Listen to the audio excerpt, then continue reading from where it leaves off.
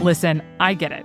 There are about 100 different Bible study apps and guides out there, but I want to tell you about one that you may not have heard of yet, Yarrow.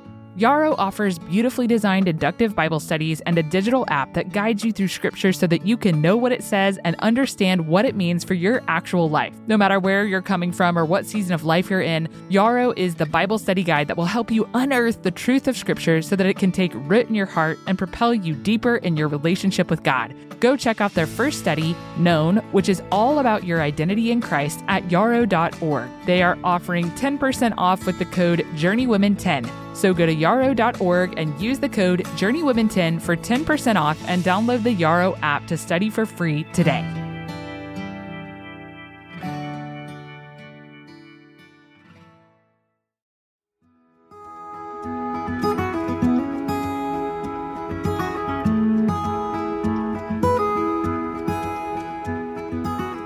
Welcome to the Journey Women podcast. I'm your host, Hunter Belis. Life's a journey we were never meant to walk alone. We all need friends along the way. On the Journey Women podcast, we'll chat with mentors about gracefully navigating the seasons and challenges we face on our journeys to glorify God. Today, I'm chatting with Dr. Robbie Griggs on the topic of heaven and hell. As you'll hear, Dr. Griggs is Associate Professor of Systematic Theology and Director of the THM program at Covenant Seminary. We pray this episode helps you develop a more biblical understanding of life after death, and that it will grow your understanding of God's character, helping you to know and love Him more. What a year it has been tackling the most important topic of all, knowing and loving God. We only have 2 episodes left in this series, and we would love to hear what the Lord has taught you as you've listened this year. Please shoot us an email or a direct message on social media. Our handle is @JourneyWomenPodcast, or you can catch us on email at info@journeywomenpodcast.com. We would love to feature some of your responses in our final episode of this year's series. Thanks so much. Now, let's get on to my conversation with Dr. Robbie Griggs.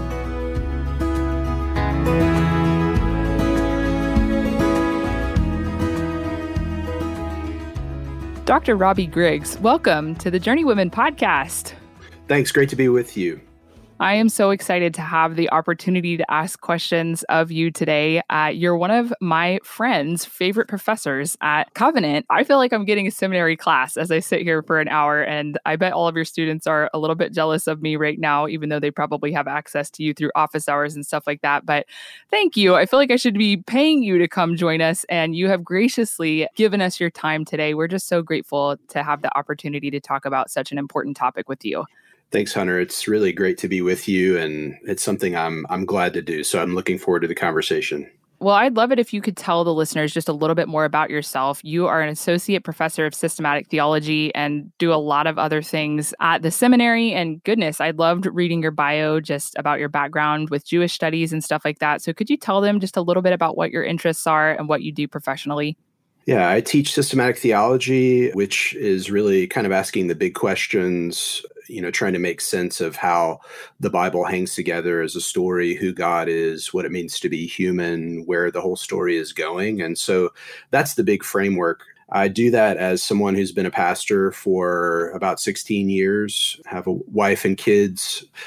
And, it's one of those things where I get to think about deep things. I get to think about things that really matter in life for the sake of my family, for the sake of my friends, and for the sake of the church. And so that's really what I do is I spend a lot of my time just thinking for the sake of the church and for the sake of others. I love that. And not to draw this down to a very menial level, but I also saw that you think about the Cardinals and St. Louis Cardinals baseball. And I love that. I grew up going to Cardinals games. My dad was a huge Cardinals fan, and my dad passed away recently from cancer. And so this topic that we're going to talk about today, heaven and hell, has been top of mind for me after losing someone that I love.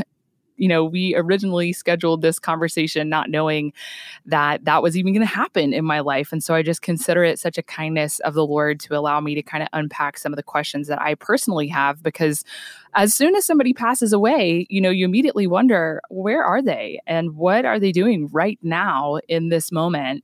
Thank you for your willingness to kind of help me. How does the knowledge of heaven and hell help us to know and love God? And what does it tell us about who God is? One thing we have to start when we ask a question like this, we have to sort of back up and say, what do we mean by heaven and hell? Mm-hmm. One of the ways I like to get at that question is, in the book of Revelation, at the very end, in the John's climactic vision, he sees a new heaven and a new earth. The picture is of the city of the New Jerusalem coming down in splendor as a bride, just before her wedding day. And that image, I think, is a great place to start when we're talking about heaven and hell, because this climactic image helps us to know God as the one who sustains his creation. It's heaven and earth together that forms the last picture. Yeah, so what that says is that God has a deep commitment to caring for the things that he has made. It's the heaven and the earth that John sees there in the end. So one thing I think that we can infer from that is that we know God as creator when we think about these last things, as the one who doesn't scrap what he's made, but instead brings it to kind of a glorious future. And I find that really encouraging. As you say, when we're thinking about heaven and hell, one of the things we're often thinking about is the end of our lives and the end of the lives of people that we care about. And it's tremendously comforting to know that God cares about the things that he has made. That's one thing I would say, is that it helps us know God as the creator of all things and the one who is committed to those things. That picture too of the new heavens and the new earth, it's that newness that kind of signals towards God as redeemer too, the one who is going to perfect the things that he's made. There's a kind of a line that theologians use that gets at this, where they say, God's grace does not destroy nature. His grace redeems and perfects nature. And it's a beautiful image of this idea of the New Jerusalem, the centerpiece of God's creation, like a woman ready for her wedding day. And I find that so encouraging to know that the end of the story is not one where God is giving up on the things that he's made, but instead he is bringing them to their final fulfillment as their redeemer, as the one who cares for them and is going to make them whole. It matters tremendously to recognize that that's where the story of the world is going. Mm-hmm. Just to get a little bit more specific about that last image, there are a couple of things, two things that really are at the heart of that last vision that are really, I think, incredible and worth thinking about. Jesus himself tells John that this promise that is repeated all throughout the Bible, that God is going to be with us and that we will be his people, will be true in full. That there will be no more distance between God and humans. And in fact, in God coming to be with us fully, that's going to transform everything. There's that, of course, the famous little picture of God wiping away every tear. Mm-hmm. That's just a tender image of the kind of care that God has for everything that he's made and for all of his people. And I think to get into a little bit more of the theology of it, it's not just that God takes away our pain. Mm-hmm. It's that he transforms the conditions that make pain possible. So Jesus says that death and mourning and crying and pain, all the sources of our tears, will be removed. And I find that tremendously hopeful too. And I'm sure, you've had a lot of tears in the last days, and it's really hard when you're in the middle of grief for someone you care about to remember that God is the one who's beyond our grief and can transform it. But it's also incredibly encouraging when we can meditate on that. Yeah, 100%. I think more than ever before in my life, I've been yearning for that day. And so I think that suffering serves us in that way, where it causes us to long for it. I remember when I was a young Christian, I thought, I really love my life. I really want to get married. I really want to have kids one day. I don't really Yeah. experience this yearning, like, come Lord Jesus, that people talk about. I think, everything's pretty good here. But now, having walked a few more decades, I'm thinking, goodness, Jesus, would you just come back? And I'm also wondering, I think, in the wake of my grief, more about what's happening, like, before he returns. Like, we talk a lot about heaven and hell, I think, in the aftermath of losing someone we love, like we talked about. And then we have a lot of conversation right around that time, which is such a vulnerable point in a person's life where we're speaking kind of things about where their loved one is and all of that. And I think we all maintain a lot of misconceptions about heaven and about hell, probably as a result of that, maybe some misinformation that's distributed in trying to communicate about hard and difficult things like the loss of something that we love. Maybe not even someone, it might have been a dog or something else, So can you help offer a more biblical foundation? I know you've given us this picture of Revelation, but when we're talking about heaven and hell, and, when we're kind of referencing it in the present, not when Christ has come back, what might help us as we're wanting to think about this more biblically? Yeah, that's a great question. I think there are kind of two big issues that we have to come to grips with when we're thinking about these ultimate things. And the first one is simply the diversity of the imagery that we find in the Bible. Huh. When we come to the Bible and we just look at the various places where it talks about these ultimate things, when it talks about heaven and hell, one of the things we see is diversity. We see Jesus himself uses a lot of different images to talk about ultimate things. And if we pay really careful attention to the language, we'll see that he's using imagery and symbolism to convey something that's true, not necessarily to give us one exact, completely consistent account of what these realities will be like. So I think sometimes the confusion is that we take things that are in the Bible and we take one limited perspective and we make it the whole thing.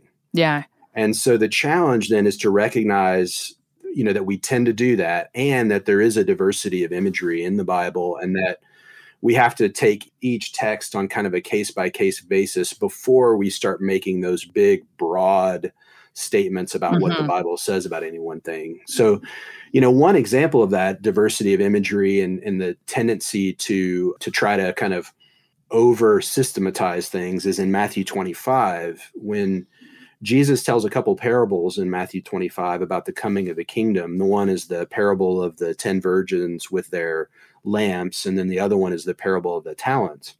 And I don't want to go through both of those parables. I just want to point out something about how they relate to each other. At the end of the parable of the talents, Jesus borrows the image of darkness to describe the fate of the unfaithful servant. And the image of darkness has been one that was in the parable of the virgins and the lamps, right? And he says, and cast the worthless servant into the outer darkness, in that place where there will be weeping and gnashing of teeth. Now, the point is not that the servants in that parable are in darkness, like the virgins who are supposed to trim their lamps for the bridegroom in the previous parable. The point that Jesus is making is that hell will be like a place of darkness where there is bitterness and deep, deep sadness, right? And if we were to read those two parables and try to make all the imagery fit, we would be like, wait, why are the servants in darkness? Darkness was the previous parable. And so we have to, I think, come to grips with the diversity of the imagery. And we have to pay really careful attention to how it's working and what the points are that are being made about these things. So I wonder, do you have any thoughts on that? Yeah, I just was thinking that's why I so appreciate talking to systematic theologians like yourself, because you're able to take, okay, what does the whole Bible say about this particular topic, which is really helpful when you're trying to get a better grasp about making like big doctrinal statements about a thing like heaven or hell. And I think hell is one of those topics that at least I personally, Dr. Griggs, find myself shying away from, particularly when I'm talking to unbelievers. This is getting really vulnerable just because Yeah. it seems like such a difficult thing to try and understand. Like, how could a loving God, when we're trying to present to them, like, hey, like, Jesus died for your sins. Like, he loved you so much that he came down. Like, how could a loving God also send people who have not placed their faith and trust in him, or those who are not his, like, to hell? So how does knowing that hell exists and growing in a biblical understanding of hell actually help us to know and love God? Yeah, I think one question there that we have to come to grips with is, or one issue there is that the doctrine of hell should make us uncomfortable. Mm. If you pay attention to Jesus's words and if you just did a word search through the Gospels and you looked at all the places that he talked about it and you read those, there would be a lot of things in there that not only would make us uncomfortable, it would make Jesus's original hearers uncomfortable. It's one of those things that is uncomfortable because it's talking about some of the deepest negative experiences that we can have, right? So, because the language of hell, so if we were to just look at Jesus's language, we were talking earlier about diversity of imagery. The other thing we've got to talk about is unity of imagery. And if we were looking at how Jesus talked about, or unity of theme, maybe, if we were looking at how Jesus talked about hell, one of the things we would see is that hell is really meant to point out that life matters, that there are consequences to how we live, and that because God is good, there are ultimate consequences for our lives because our lives are so valuable. And so when Jesus is talking about hell, it's intense and it's uncomfortable because he's talking about things that really matter. One of the things that the doctrine of hell and the imagery of hell helps us see, and it's a little bit counterintuitive, it's really vital for the church, and it's vital for us if we're going to be good friends, because even with unbelievers, we want to be good friends and we want to truly love them. And that means we're going to end up experiencing hard things together. Mm-hmm. But one of the things that this doctrine helps us see is that God loves his creation and his creatures. That means he's not going to forever tolerate the destruction of the things that he's made and that he loves. So it tells Christians that we should live lives of repentance and trust in Jesus in this time of God's patience, in this time of God's forbearance, as Paul says in Romans 2. It's that thing that says how you live matters, what God has made matters, and we can't make peace with sin because ultimately sin leads to the loss of everything we care about. Mm-hmm. It's an important doctrine because it underlines the value of life, and it underlines the value of the things that God has made. Maybe it's with me growing older, Dr. Griggs, maybe just more aware of like what's going on in the world and like of hardship and suffering and of wrongdoing and of evil and injustice. All of these things, I've begun to see the doctrine of hell as a comfort in knowing that God will bring about judgment. So can you talk a little bit about the purpose of judgment? When I think about judgment, I often think about God judging like evil things, like, yay, do it, but then when I think about the potential for facing judgment individually, I'm like, oh, don't do it. Even though I know, obviously, I am going to be judged based on the performance of his son, Jesus. What's the purpose of judgment? And will both believers and unbelievers face it? Yeah, I think to talk a little bit more about hell in relation to judgment, and to pick up on something you were just saying, there's a wonderful book by the theologian Miroslav Volf that's called Exclusion and Embrace. And it was written back in the early 90s. And there were kind of two contexts for that book. One was the ethnic cleansing in Eastern Europe, and Volf is from that area of the world. If you don't know the history of that, there's some truly horrific things that were happening. And then also he was teaching at Fuller Seminary at the time in LA, and the LA race riots were happening at that time. And one of the things that Volf reflects on in that book is how often modern people struggle with wrath because we're relatively insulated from truly horrific things. And what he says is that God's people throughout the ages who've been exposed to some of the worst things of life do take comfort in a God who can and will judge. And as you rightly say, that turns it back on us and makes us ask the question, what is my relation to these things that God says he will judge? And it also turns us then to his provision for that in Jesus. But I think that's the purpose of judgment, is ultimately the display of God's love for the things that he's made. We understand that. And we understand that by analogy. Those of us who are in families or remember what it was like when we experienced our parents' wrath. Often that was because they loved our family and they loved us and they loved the order, and their anger was an expression of their love in most cases. It was to reaffirm what it looked like for us to be a fully functioning, flourishing family unit. And so the purpose of judgment is it's a display of God's love for the things that he's made. And when we talk about the final judgment, right, which I think is kind of the question you're getting at, this is where we have to pause and kind of, again, think about our language. This is going to be a theme for me, but judgment language is kind of law court language, right? You're in there and the judge, and you've got a trial, and there's a verdict, and there's a result, and then there's the result of the verdict. And so when we think about the final judgment in that way, or we think about it like a trial, we can sort of think of kind of God like investigating us, and trying to figure out what we've done. But totally. I always think of like a screen that comes up and it's just like, there was Hunter's terrible moment. Yeah.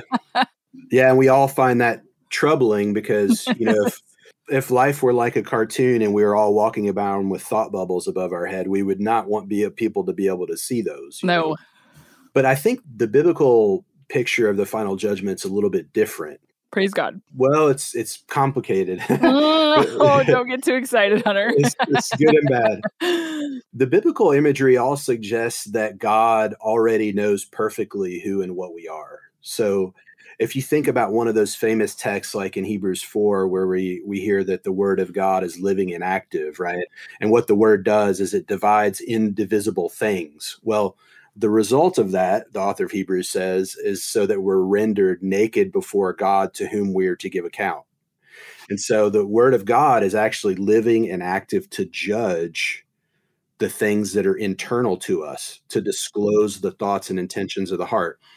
That's why in the very next breath, the author of Hebrews says, depend on your high priest, Jesus, who intercedes for you. So the final judgment is not about investigation. It's primarily about three things. And the first thing is to magnify God's sovereign care as the creator of all things. So the disclosure of the final destiny of all humans is really meant to magnify who God is. And so that's the first thing, it's that the one with whom we've had to do this whole time, the one that stood behind all of our experiences, is God. And he's the one to whom we owe our ultimate accounting of our lives. The second thing that we find, and there are a number of biblical texts that talk that way, anytime you see the language of the day of judgment or that day, it's primarily magnifying God's sovereign care and his authority to judge. But there are kind of two other minor notes that come from that. The second one is the degree of reward or punishment for each human being. So we already talked about that a little bit when we talked about the parable of the talents. And then finally, the final judgment is the place where God will assign each person his final place. Do you ever find yourself so busy that you can't find time to prioritize God's Word? Dwell Bible app can help you out. With Dwell, I can listen to and meditate on the scriptures in the car, in the middle of the night, or while I'm making meals and tending to the needs of our household. Incorporating the Bible into everyday moments is so easy with Dwell. I am constantly using the playlists on walks or as I fall asleep to review the scripture that I have been memorizing. The soothing background music, the ability to select your preferred translation or narrator, the sleep timer, and the read-along feature with Dwell make it the most helpful Bible reading app on the market. Their newest release is called Dwell Daily, and it will help you immerse yourself in the Word, pray it, meditate on it, and so much more. Go to dwellbible.com/journeywomen to receive your 25% discount today. Again, that's dwellbible.com/journeywomen for 25% off.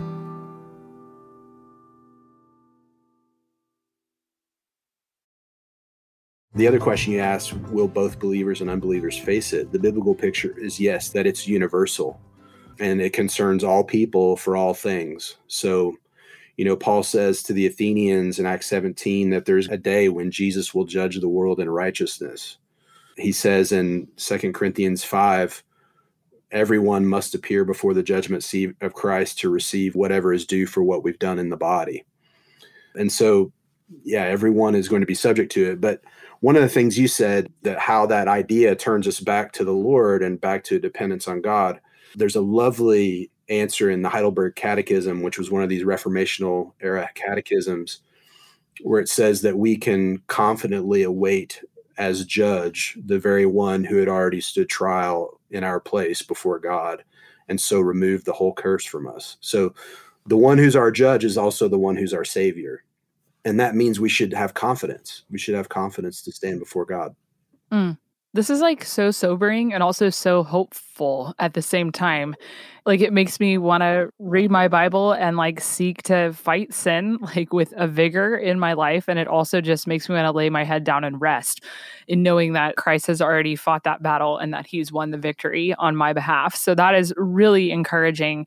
The next question that I naturally have as you're talking about this final judgment is okay, well, once we have that final place, like you talked about, what's it going to be like? What's hell going to be like for those who don't know and love God? And what will heaven be like for those who do? Yeah, again, this is one of those places where we have to recognize the diversity of the imagery and ask, what are the themes that hold these images together? And the basic point is that there are kind of two big things. So if we just, talked about how Jesus talks about these things, the way Jesus talks about hell is through this imagery of fire. So the word Gehenna, which refers to a place of fire. And this is not something that's new to Jesus. The Jewish theologians of the day, many of them referred to this kind of ultimate place as Gehenna. And so it's a part of Jesus's teaching that has an overlap with other teachers of his day. And the point of that imagery is to think of it as a maximally uncomfortable place, as a place where comfort is withdrawn, right? The point isn't kind of necessarily the literalistic, you're burning. The thing that we always think of in our head, fire and, just gates. Right. And if we pause and see how the imagery works, right? So if we go back to Matthew 25, where he says that the unworthy servant's going to be cast into outer darkness. And this is where we have to take each image and say, what's it presenting? And the imagery of fire is presenting maximal discomfort. It's a whole person thing. It's not simply body. It's also heart and mind. That's the way the Bible talks about it. And when you look at that final image from Revelation 21, when we move from that initial picture of New Jerusalem, you move into the status of those who don't know the Lord and those who do. And there is the brief reference to the lake of fire there, even in Revelation 21. And so the common theme that holds it all together is enduring discomfort and experience of divine displeasure. It's God's love that is not experienced as love, but is experienced as hatred. So it's deep and it's sobering. It makes me just want to go tell every person that I know about Jesus, because it is helpful to think about these things, because it can fuel us and motivate us to speak to the hope that we have. And so I'd love for you to talk a little bit about the hope that we do have as those who profess faith in Christ and who are part of God's family. What do we have to look forward to? What is heaven going to be like for us? This is one of those things where it's a delight, because the Bible uses very earthy image for the new heavens and the new earth. God takes things that we know and that we experience. And just as hell is like a maximal discomfort, heaven is like maximal joy. And it's like joy that doesn't stop and doesn't end. And so you see all throughout the Bible this amplification of created realities. So that's one side of it. The imagery is meant to make us think of something that is truly delightful and then imagine how it could be greater.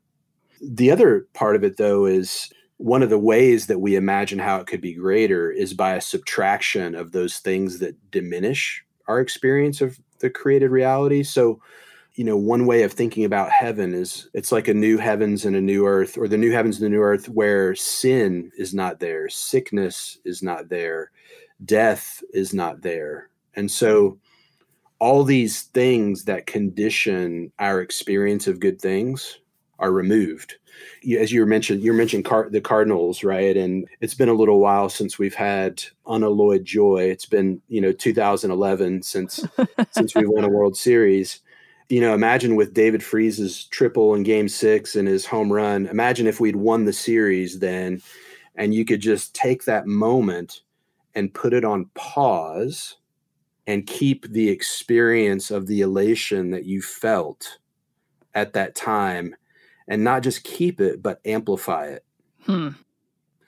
That's what the biblical imagery is pointing towards. It's pointing towards this idea that our joy will never cease and it will always multiply. It's a hard thing to wrap your mind around because joy is always fleeting in this life. And yet that's what the picture is. And it also, there's a spatial aspect to it, right? That joy is not just a joy in God's creation. It's a joy in God's presence in his creation. So the gap between us and God, where he is, invisible and we are not with him and do not see him, is closed such that we are in his presence and experience the fullness of the divine love. Are you looking to boost your protein intake in the new year? Many of us are not getting enough protein, especially at breakfast, so Prep Dish wants to help you out.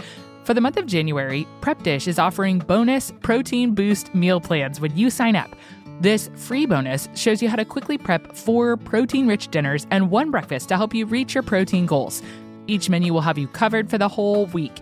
You guys, these meals are super mouth-watering and delicious.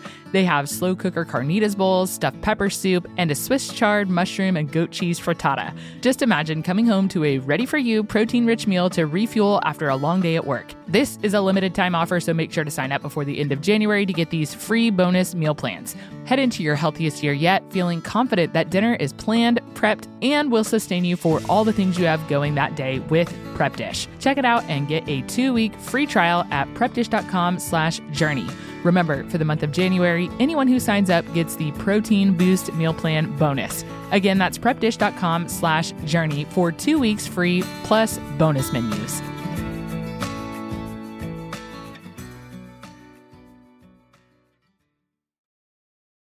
How does knowing that eternity is coming and knowing that that's what we have to look forward to increase our knowledge and love for God today? Like, how does it impact our everyday reality on this side of eternity?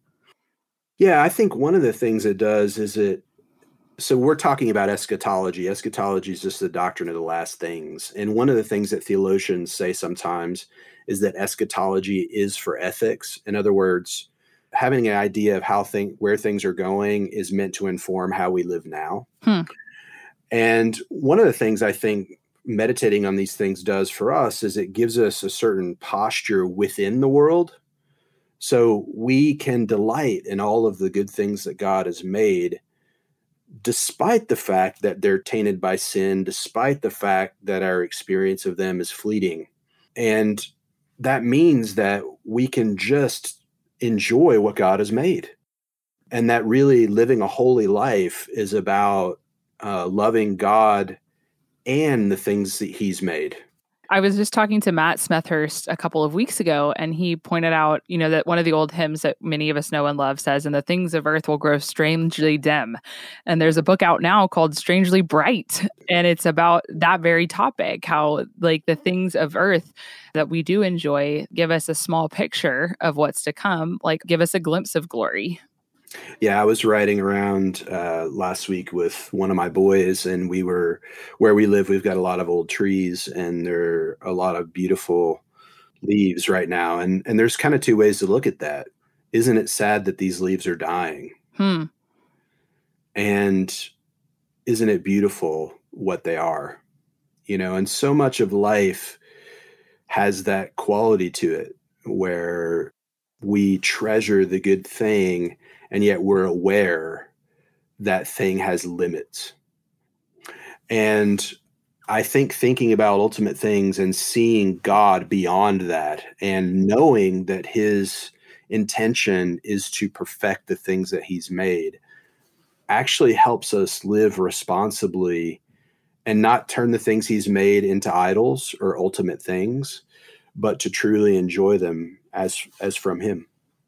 How do you talk to your kids about heaven and hell? I can't tell you, Dr. Griggs, how many times I got this message just in being someone who's kind of in public Christian ministry after having walked through this with my dad. There's a lot of people walking through the same circumstance, and they're just trying to figure out, like, man, number one, I don't have a great grasp on, what's to come. And I don't really feel like I understand fully what people mean when they say, like, well, he's gone to heaven or this, that, or the other. I certainly don't know how to turn around and talk to my kids about it. So how do you handle those conversations in your family? Yeah, I think, the first thing I would say is that as parents, we have to normalize talking about beautiful things and hard things. And so we have to treat our little people as little people and dignify their experience of the world so that as they get older, they know that we care about what they think and that we're not condescending to them. We're not patronizing of them. We take them seriously, even though they're not where we are. We don't dismiss their concerns. So that's the first thing I think, is to create a context where you talk about beautiful and hard things with your kids. I think the second thing on this topic particularly is to help them see kind of how these ultimate things really do underline that even though this life isn't ultimate, it does matter, and then dialing into their experiences where they're wrestling with that. Yeah, buddy, you really went for that thing that you really care about and you didn't get it. And it was good that you went for it. And it's really sad that you didn't get it. Our experience of creation can, in that moment where we really go for something and we really treasure something and we don't get it, there are two kind of responses. One is to say, I'm going to protect myself from that. I'm going to have a cynical outlook towards the things God has made. And I'm going to say, these things don't matter. These things don't matter. I'm not going to try for them. The other one is to have the overly optimistic thing that ignores the fact that you didn't get it and just says, I'll get it next time. I'll get it next time. And the thing that this doctrine does and the reality that is behind it is it underlines two things. One is there's tremendous glory in this world and we should aim for it. And there's tremendous loss. Mm-hmm. And the God who is behind both of those things loves us, cares about us, understands what it's like for us to lose things, and ultimately is going to magnify the good and take away the loss. In light of what I've just walked through, I'm learning more about that tension. It's led to a deeper joy. It's also led to a deeper sadness. So how should this knowledge of heaven and hell and even just being willing to embrace the tension of the already and the not yet influence the way that we walk through grief and suffering? Yeah, as you say, I think it does magnify it because we recognize the things that are lost through our fallen condition and in our experience of a world that is not as it should be. I think the first thing that we have to do is to let our grief and our suffering be what it is. Which is so hard. It's very hard. And I think for Christians, that means being the kind of people who sit in the questions and don't run straight for the answers. To follow the pattern of biblical lament, which often spends a long time with the reality of the brokenness of the world and of sin and evil before moving to the resolution of these things in God. So that's the first thing I would say, is we have to let those things be what they are. I think another thing to recognize is that these experiences lead to universal questions. They lead all human beings ask the question, why do I hurt? And what does that say about the sort of creature that I am? What does it say about the world that we live in? What if there's something beyond these things? It's sitting in the reality and letting the reality be what it is, also recognizing the possibility that God transcends those things. I think C.S. Lewis reflected on this really well in Surprised by Joy when he basically said, look, my desire for joy that is unalloyed, that never leaves, doesn't mean I'm going to get it, but it does mean I was made for it. And so what suffering does and grief does is it's a sign to us that we were made for something more. And it leads us to that question, who made me for this? And what is he like? And I think that's tremendously helpful because it helps me see that the things I'm struggling with ultimately all find their questions and their answers in God. Mm-hmm. I was just talking to a friend of mine, an older saint who came to hang out with me after my dad died. And she was kind of asking me how things have been. And I was like, man, I do think that I'm realizing where some of my joy has been misplaced, if you will, and where I'm leaning into the deeper joy, like we're talking about today, just of the reality of the life that's to come. That's just really encouraging because it's a long lasting joy. Like that joy will go on forever, like you're talking about. And even just recently, I've had a friend who also lost his father. And it's been amazing to see, Dr. Griggs, how that experience really opened the doors wide for the opportunity to talk about Jesus, what he's done for us, the reality of heaven. And it's been really wonderful to watch the Lord use this suffering in his life to place his faith and trust in Christ. And I can now call him a brother in Christ, and his wife as well. How does knowing that heaven and hell are real and then engaging with the reality of kind of the grief that we've been talking about and suffering influence the way that we press into testifying to the hope that we have in eternity and love the people around us by and through evangelism? Yeah, it's a tremendous question. I mean, I think the basic thing I would say, the kind of the biggest piece is that it just humbles us tremendously. We recognize that this life does matter, and that the people that we meet matter, and their experiences matter. It should give Christians a kind of gravity.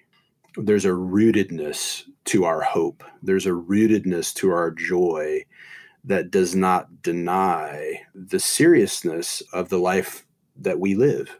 So it humbles us in that way.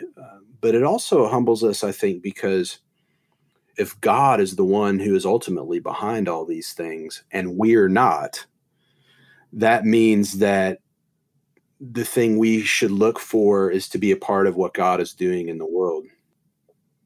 It just takes it and makes it very simple and practical, because what we're looking for is opportunities to love our neighbors, to love them in a way that signals to them God's love that transcends, it's experienced in ordinary experiences, but it transcends it.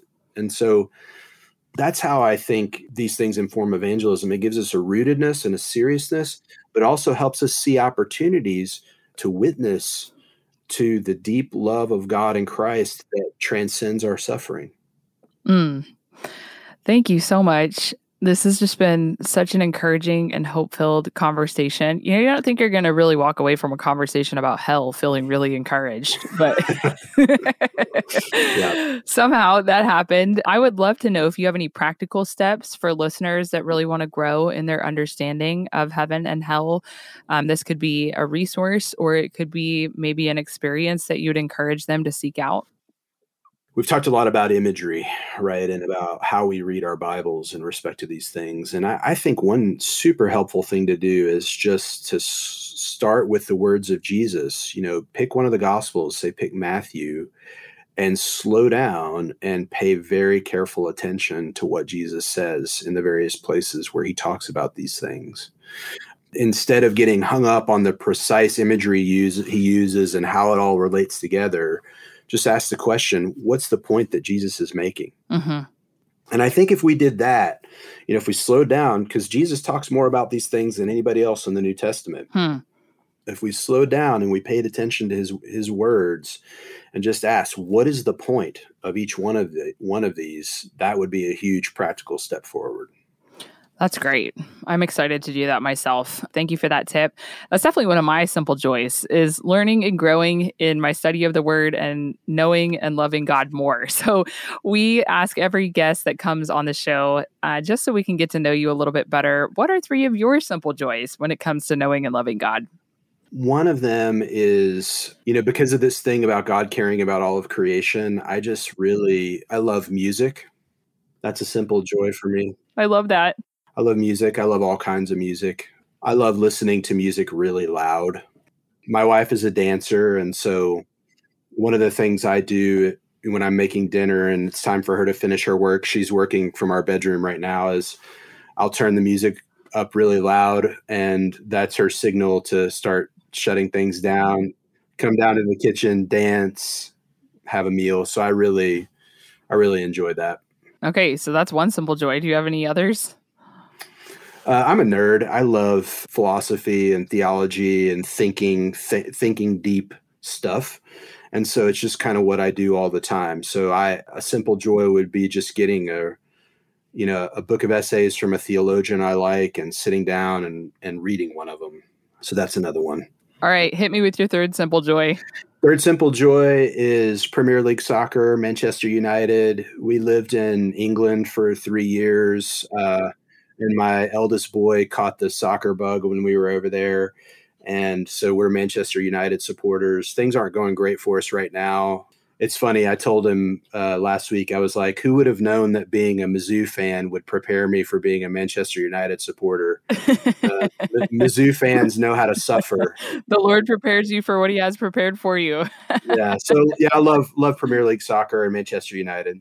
Oh, that's really wonderful. Well, it's really neat just to get to talk to you. I know you've had such an influence on some of the great friends of the podcast, like Christine Gordon and Courtney Doctor, who have really just been such wonderful mentors for me in going about this project. And it's neat to see the impact that you have had on them and to get to have a conversation with you. I would love to hear who it is that's had the greatest impact on your walk with the Lord. So it's actually one of these answers that is very simple and at the same time very profound. And I would say it's my wife. Aww. We have been together for 28 years, either dating, engaged, or married. We were high school sweethearts. Neither one of us knew the Lord when we first started dating.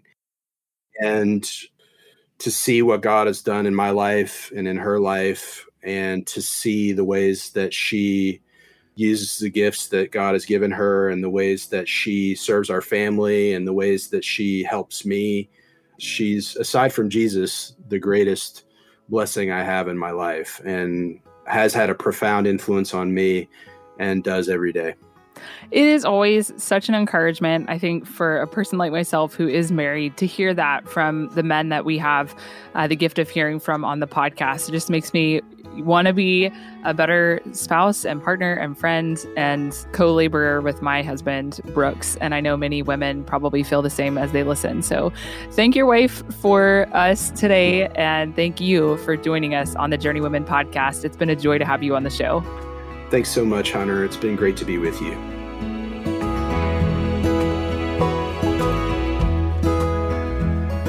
We pray that this conversation with Dr. Griggs moves you to testify to the hope that you have in Jesus, especially as we're in the Christmas season. If you found the podcast to be an encouragement to you as you seek to do just that, we would love it if you'd take a few minutes to leave a rating and review on iTunes, like this one that says, I have learned and enjoyed listening to this podcast so much over the last few years. I'm grateful for the Lord's work through Journey Women and that it's rooted and grounded so firmly in God's Word. These conversations are theologically rich, deep in truth and conviction, and point me to Christ and a desire to know Him more and to be more like Him. All glory be to Him. Reviews like this help get the podcast into the hands of other women who might find it helpful as they navigate whatever season or challenge they might be facing. Hey, this episode was edited and sound designed by the team at Sound On Studios. You can find out more about their work at soundonsoundoff.com. We are so grateful for them and for you. Can't wait to see you here next Monday. Have a great week.